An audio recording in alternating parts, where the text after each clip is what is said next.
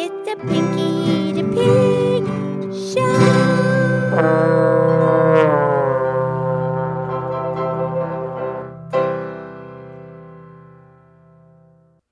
Okay, it's me, it's Pinky the Pig. It's time for the Pinky the Pig podcast show.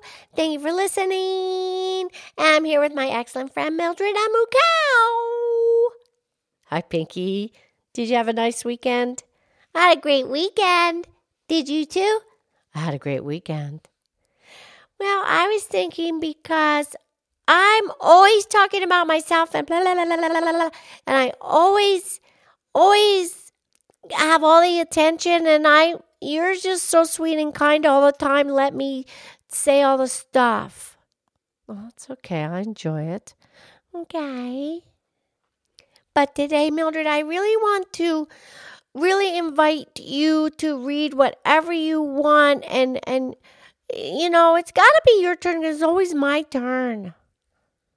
Well, that's very generous, Pinky, but if you invite me, then, you know, you have to accept whatever I want to read, because I'd love to read a beautiful poem that I really adore. Yes, you may do that. Yes, please. Are you sure? Because, you know, I'm not sure if you're going to like it. That's okay. It's your turn. Totally your turn. Okay. Okay, Pinky, we have a beautiful poem here. It is called The Summer Bower, and it was written by Henry Timrod in the mid-1800s. Okay, yes, please. It is a place whither I've often gone for peace and found it secret, hushed, and cool. A beautiful recess in neighboring woods. Trees of the soberest hues, thick-leaved and tall. Arch it o'erhead and column it around, framing a covert natural and wild. Dome-like and dim, though nowhere so enclosed, but the gentlest breezes reach the spot unwearied and unweakened. Sound is here, a transient and unfrequent visitor. Yet, if the day be calm, not often then, whilst the high pines in one another's arms sleep, you may sometimes with unstartled ear catch the far fall of voices. How remote, you know not, and you do not care to know. The turf is soft and green, but not a flower lights the recess, save one star-shaped and bright. I do not know its name, which here and there gleams like a sapphire set in emerald. A narrow opening in the branched roof, a single one, is large enough to show. With that half glimpse a dreamer loves so much, the blue air and the blessing of the sky. Thither I always bent my idle steps, when griefs depressed or joys disturbed my heart, and found the calm I looked for, or returned strong with the quiet rapture in my soul.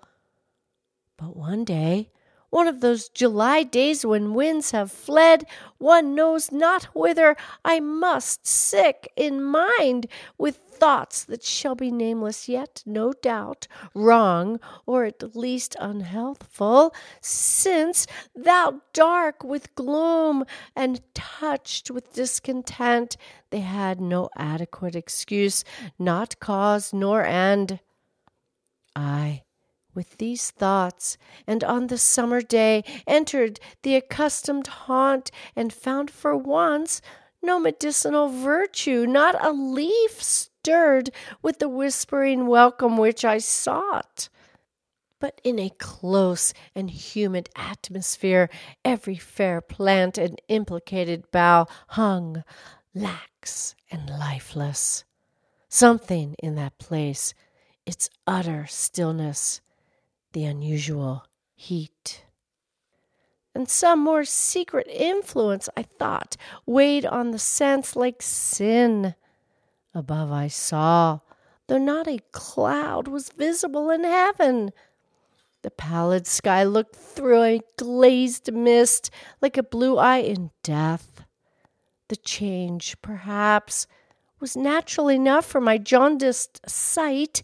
The weather and the time explained it all.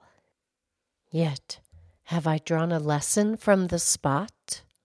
Enshrined it in these verses for my heart? Thenceforth, those tranquil precincts I have sought, not less, and in all shades of various moods, but always shun to desecrate the spot by vain repinings, sickly sentiments, or inconclusive sorrows.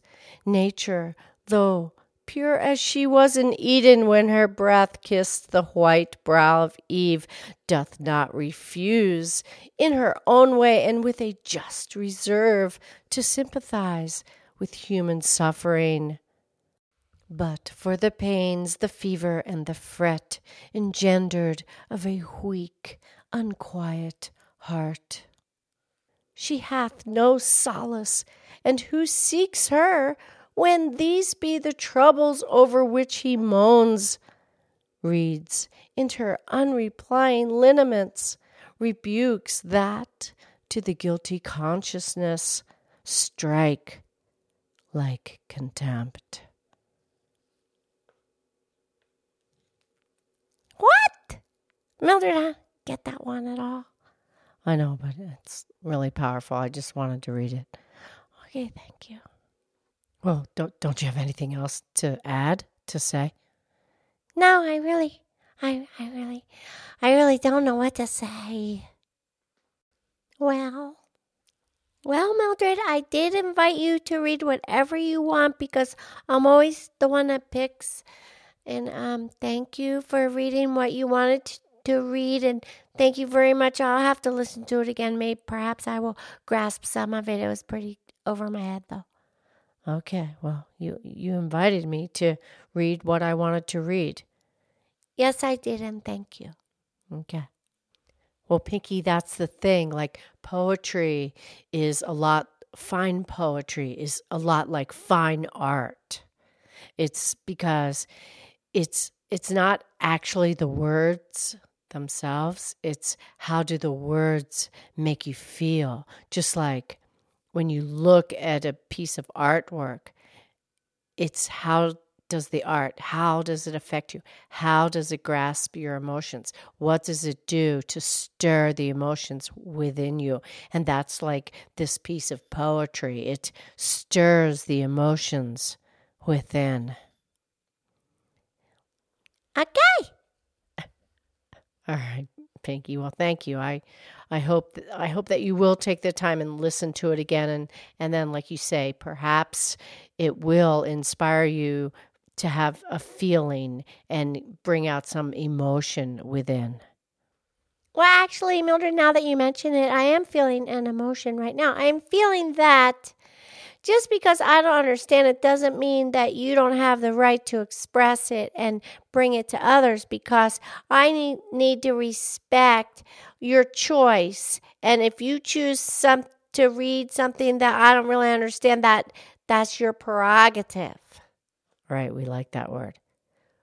Right, and that's what I'm understanding now, because I'm feeling really good that I made somewhat of a sacrifice to give you the time and place to express yourself, and then I just kind of sat back and let you do it, and I feel pretty good about that because it shows that I respect you.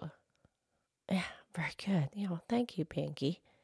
Yeah, because you have a lot of love to share, and I do too, but the thing is that the way that poem came across, it's going to affect different people differently. Absolutely. But that's, like I say, that's the beauty of fine poetry, just like fine art. Right. And the thing is, when you look at art, it's a visual impact. But when you listen to poetry, it's what you're hearing that impacts your reaction of your emotions. Correct. It's two different senses. Okay. All right. Okay, I'll listen to it again. Okay. Okay, Mildred, I'll talk to you tomorrow. I love you. love you.